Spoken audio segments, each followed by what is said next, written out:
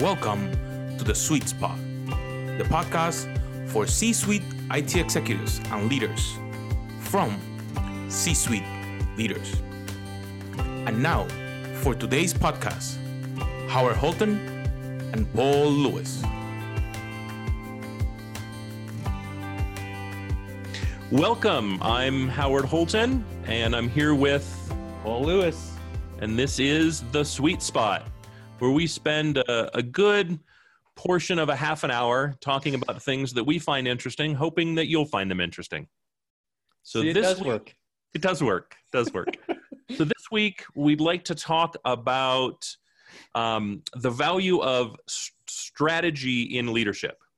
I don't mean the value of strategy when you're hiring leaders. I mean those leaders being strategic and having a strategic plan. And the question that I really have, because this came up in a conversation that I had with an executive earlier this week, is do all of your executive council need to have a strategy for their department, division, people, work plan, whatever you want to call it? Or are there specific verticalized folks that maybe don't need to be strategic in thought, but can be more tactical? So I'll start with that question for you. So my contention is everyone at the EC level must be strategic. I find it strange that there would be an opposing opinion to that. And the reason why I say that is because isn't that the point of executive leadership, and that we're not individual contributors? Individual contributors, I agree, in general, are day-to-day, week-to-week, month-to-month operators, right? They exist to perform, many specific functions, deliver on a specific output or good, right? You can think of account executives, SCs, individual sort of campaign logistics managers. That all makes sense to me. But if you're leading a team of teams, it requires you to think ahead. Even though you might have a tactical goal, like a quarterly revenue number, you still have quarters upon quarters to achieve longer term programmatic concerns, right? If I want to implement change takes years. Change doesn't take weeks. And those changes require a strategy to know where the end goal is. You need a roadmap to determine where the waypoints need to be, right? You need an appreciation for what it's going to cost and how many people are going to require to implement those changes. And therefore, anybody at the executive level needs a strategic plan to deliver on, at the very least, their section of the corporate strategic plan. No? Well, because isn't the opposite of strategy luck? Like a lack of strategy means you're relying on luck. Does that not make sense? And thus, I got to where I am today for whatever reason, but to get somewhere tomorrow, I either continue to rely on luck, in which case I'm a rowboat in the middle of the ocean, or I have charts and maps and a clear understanding of where I need to go and how to get there and how long it's going to take and the people and tools required. And I've begun a mission and I'm going to see that through. Like those are, as far as I know, those are the only kind of two options that you have. You either wing it or you have a strategy. Yeah, I guess I'd argue it's either luck or brute force, right? Where it's you kind of work and hope it works out, or brute force is you're rolling up your sleeves and forcing it to make it happen, right? But even that depends on work. It's just lacks it, or depends on luck, right? It's still I'm in the right spot to make that work, in which case I'm going to force it, or it fell in. Like that's just a matter of perseverance. It's a matter of perspiration is the only difference between brute force and luck. Right. Fair enough. Right. Versus so what's the opposite argument there? So there must have been an argument in that conversation that this executive can be more tactical than not. Why? What was the reasoning? The question very specifically was, does a sales leader, a global sales leader, need to be strategic? My response was, every executive needs to be strategic. And there was a lack of understanding of what the strategy of a head of sales would be. Like, what is that strategy? How do you define it? And I said, sell more is not a strategy. So what does a sales program look like? How do you do market sensing? How do you do market in? How do you talk to customers in a way that makes it compelling? What is the why that customers would even listen? Where is the sales support, and what is the strategy behind sales support? Right? What does the portfolio look like versus the individual products? And the fact is, without a sales leader that has any strategy, you rely on the individual product teams to create strategy, in which case you have a fractured strategy across your portfolio because every product has its own strategy. And the alternative to not having a strategy is revenue forecasting focused or transactionally closing deals focused, day to day. Am I making the money I need to make? But it becomes exceptionally transactional, right? It becomes exceptionally tactical. Did I make the money today that I needed to make today? Not, is my strategy on point, and do I need to adjust my long-term strategy so I can see out 18 months? Without a strategy, I'm looking at just today. That's all I can do because I have no strategy. Does today's number stack on top of yesterday's number to hopefully get me the number I need in 3 months? It's not really a strategy. I wonder if business cycle has an impact on that perspective. In other words, let's say I'm only earning 20% of my quota, or the opposite, where I'm blowing it away, 300%. Does my time and effort on strategy make a difference to the business cycle? I would certainly hope so, right? Because it's the difference between no alignment and alignment. It's the why. If I've attained 20% in January, maybe my customer doesn't buy till October. And so that's normal. In which case I need to be prepping for those sales that occur in October. How do I prep for those sales what is my strategy to accomplish the sale that occurs in October? Right? How am I providing the tools to the field so an individual account team can look at their individual accounts and understand what the buying strategy of their customer is? It's not as simple as just a question. And it's not something I think we natively are born with. So let's take sales executive out of the conversation and replace it with chief legal officer. Does the same rule apply? Absolutely. So what's the long-term planning of the chief legal officer or the reduce risk and mitigate liability? Okay. Reduce risk and mitigate liability, right? It's GDPR is in discussion, right? It's in committee. It's not even defined. And we're starting to receive drafts. How do we ensure that in 3 years, when this draft, whatever the draft becomes ratified, and that goes into law and becomes enforceable, how do we ensure that the organization decreases liability related to GDPR in those 3 years?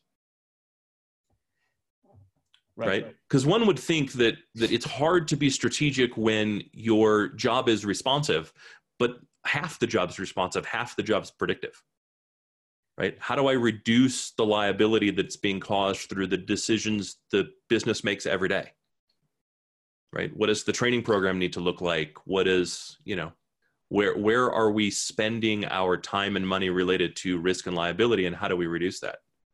And what is that strategy, right? And what's being forecast? There's a ton on that, in that space that's being forecast. So how do I develop a program that takes advantage of that? Even if GDPR doesn't apply today, right? To get really specific on the legal thing, GDPR or something like it will apply. And so how do I take a look at my organization and say, knowing this or something like it is probably coming, what's the purpose of GDPR? Right? What were they trying to solve with that legislation? And how do I better align the organization to accomplishing that goal? So when whatever version of GDPR does apply to me applies, I'm already moving that direction. So rather than a huge upset, I just have to change course a little bit to finally comply. And I haven't seen many organizations intelligently do that, to be honest. Most of them tend to be, we're going to put our head in the sand and we're going to ostrich until it becomes a problem. And then it's a massive problem, right? Then it's a $98 million fined problem rather than a rather than the purpose of GDPR is realizing that it's incumbent upon us to be good custodians of our customers' data. And then simply, how do we become good custodians of our customers' data as a fundamental portion of our operating knowledge and process? Mm-hmm.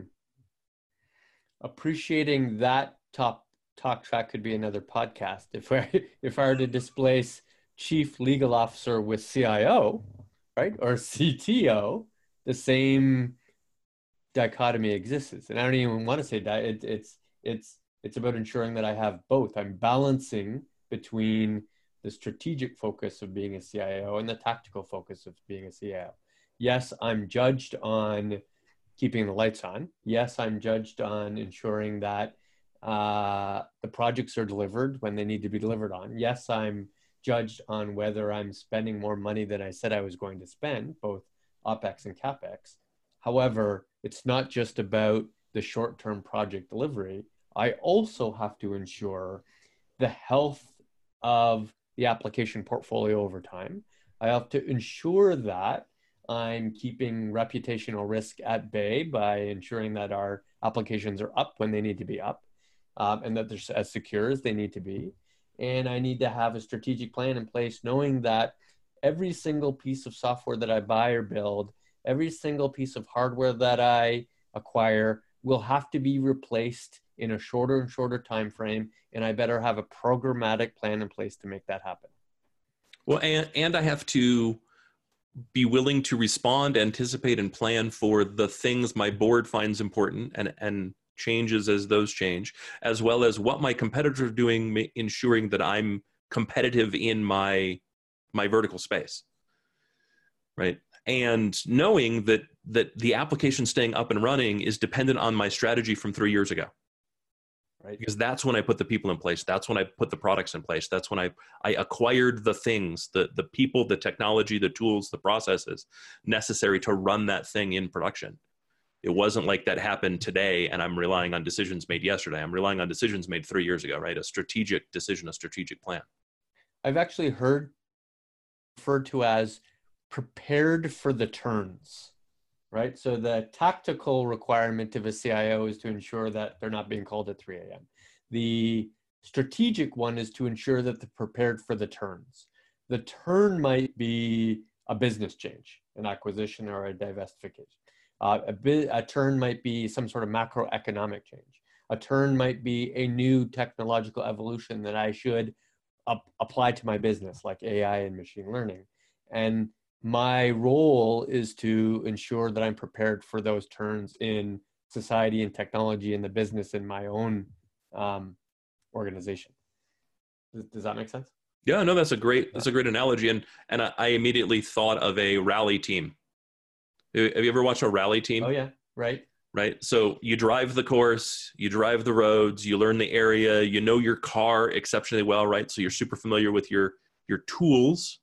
And then you've got it's a driver and a co-pilot, and the co-pilot is, ahead, medium turn, followed by medium left, followed by sharp right over hill, right? It's this extreme kind of focus on those turns, but it comes from what is our overall strategy to handle this course?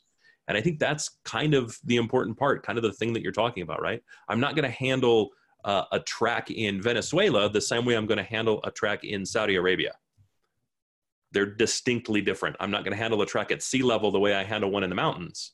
And it's kind of the same thing for a CIO, right? My strategy, I need to have a strategy for each of those things. And then I need to be designed and set to be agile enough to handle the turns and have a strategy to know the turns are probably coming. See, I see the analogy as much more like the Jamaican bobsled team in Cool Runnings.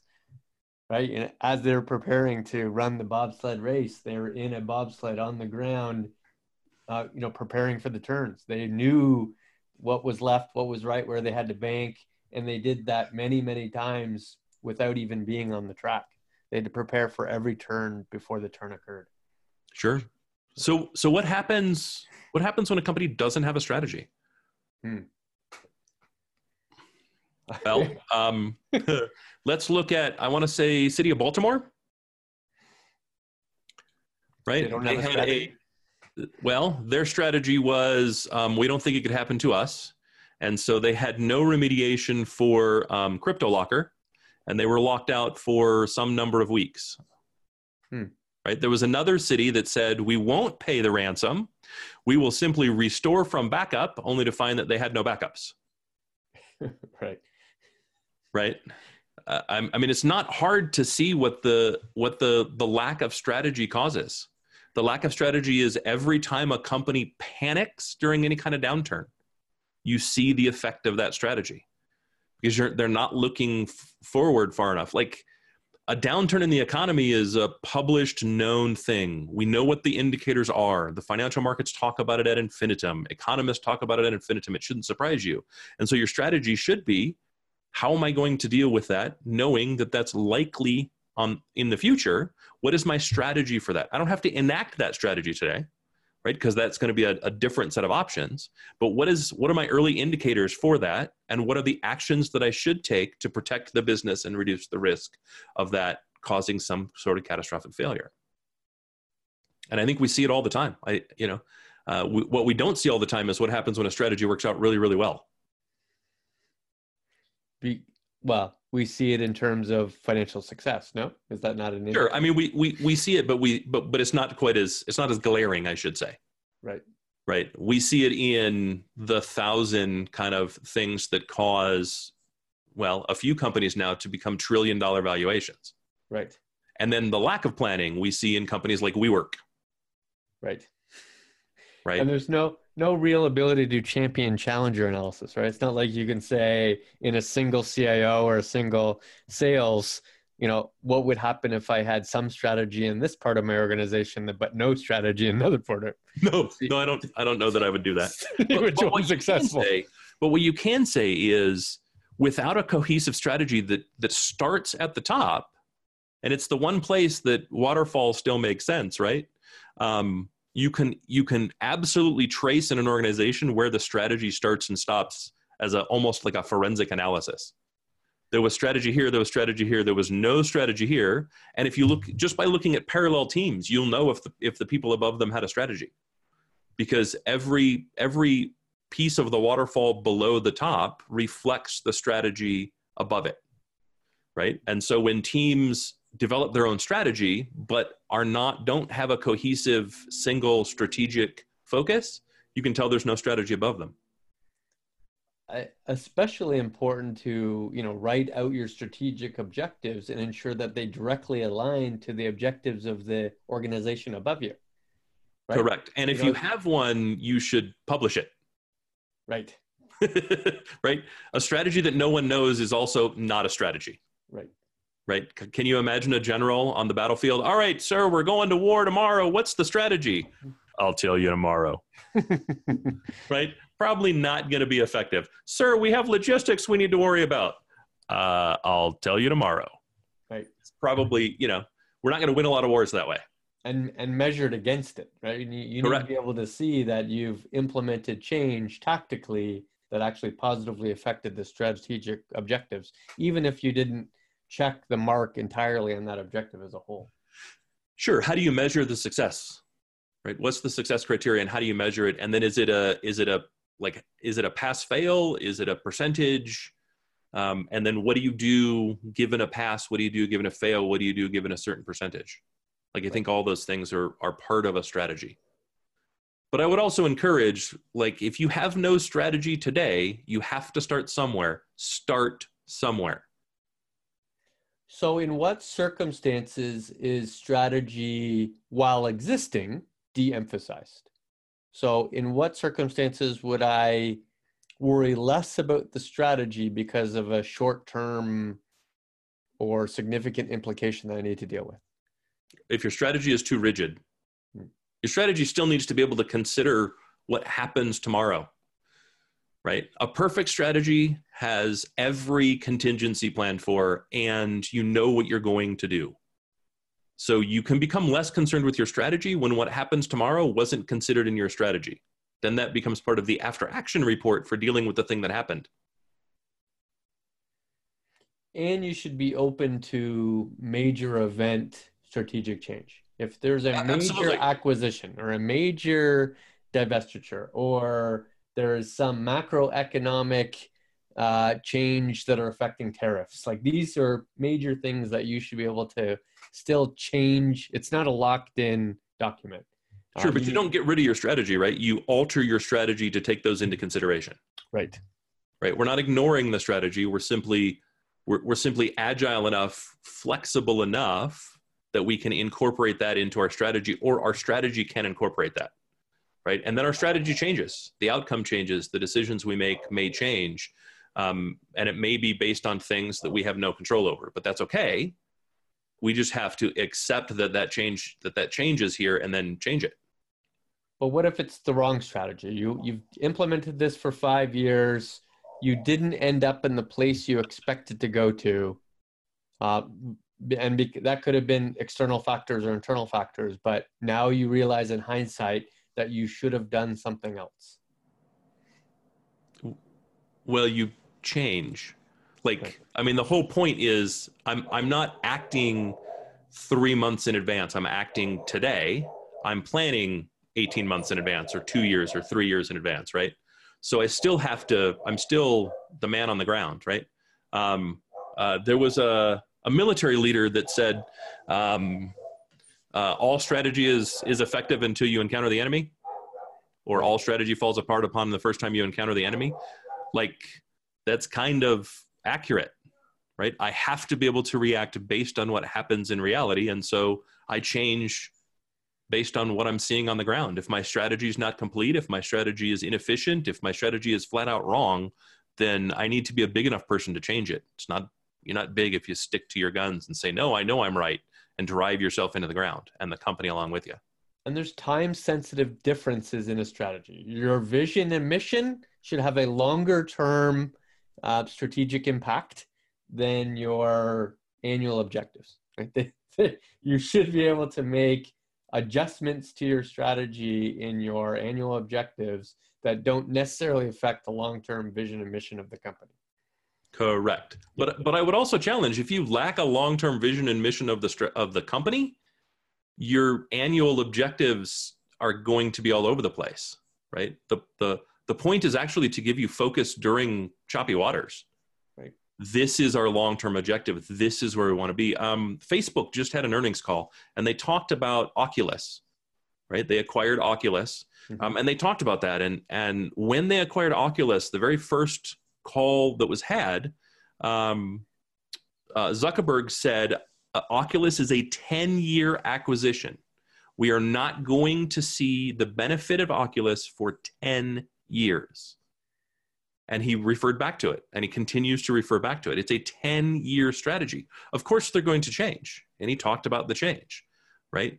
But a strategy isn't just one thing. It's not just a 10-year plan. It's a 10-year plan plus a 5-year plan plus 3 3-year plans plus 1-year plans, and maybe 3-month and 6-month plans, right? It doesn't have to be this one thing, this one document, this one piece.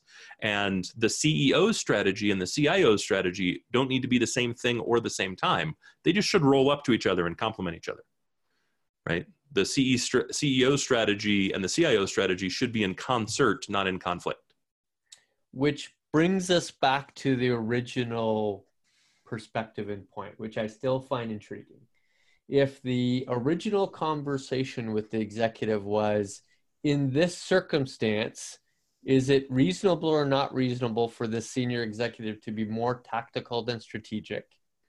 And if your answer, it seems to be, was they still need to be strategic, why was it reasonable that they weren't? What was the reasoning why they didn't have to be strategic?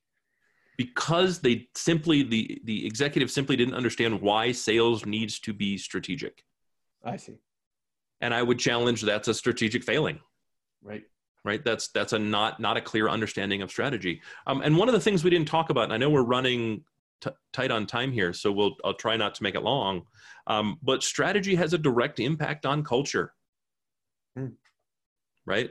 And morale. And when those kind of choppy waters come, right, when those unexpected things come, it really exposes your weakness or lack of a strategy, in that your people no longer feel that they have clear foundation under their feet.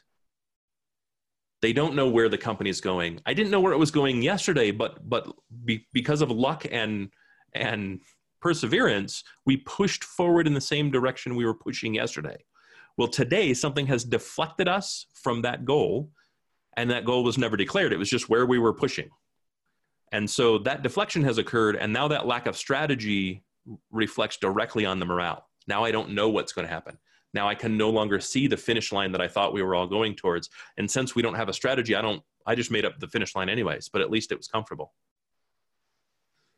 Right. And I think that's something we tend not to think about, because it is really, really hard to develop those strategies. They take work, they take effort, right? It's necessary. It's part of a business, but it isn't what I would call easy. But boy, the moment those rocky points come up, the moment that choppy water comes, that thing you couldn't plan for that you didn't see coming, a merger, an acquisition, a change in economy, a recession, whatever it happens to be, that lack of strategy starts to really weigh on the effect of that starts to be felt by the people who should be the most insulated from it. Yep. And it's the clear reason why 100 people rowing a boat, if they're not rowing in the same direction, you're not going to go anywhere. Right. And it's easy to mitigate that in calm waters, right? If 80% are rowing in the same direction, okay, we're still moving forward. But the moment the waves start coming at you from two directions, the moment the wind picks up, right, and the boat now starts to turn because the hull of the boat is in fact a sail, those 20 people are now being helped by the wind, pull the boat in a direction we absolutely don't want to go. And before long, you're in a position where you're capsized. Right. And it can't be word of mouth on how you should survive this. It must have already been known, already been trained. And it can't be ingrained in your, right? A boatswain is one person that calls out the tempo based on the place the captain wants to be. It's not a committee. There's not 15 people. We don't break all of those 100 rowers into groups of 5 and have a different boatswain for each one. One person makes the decision. One person calls the cadence. One person determines the strategy. You may discuss it beforehand, but once it's being called, there's one person. Right. It's one strategy. It's not 100. So. Well, that was a valuable conversation. I think that was good. I hope you all found it useful. I hope our listeners find our conversations useful and maybe a little less rambly than our general conversations. And we hope you'll join us again for the next podcast. So I'm Howard Holton. And I'm Paul Lewis. And this is The Sweet Spot. Thank you very much.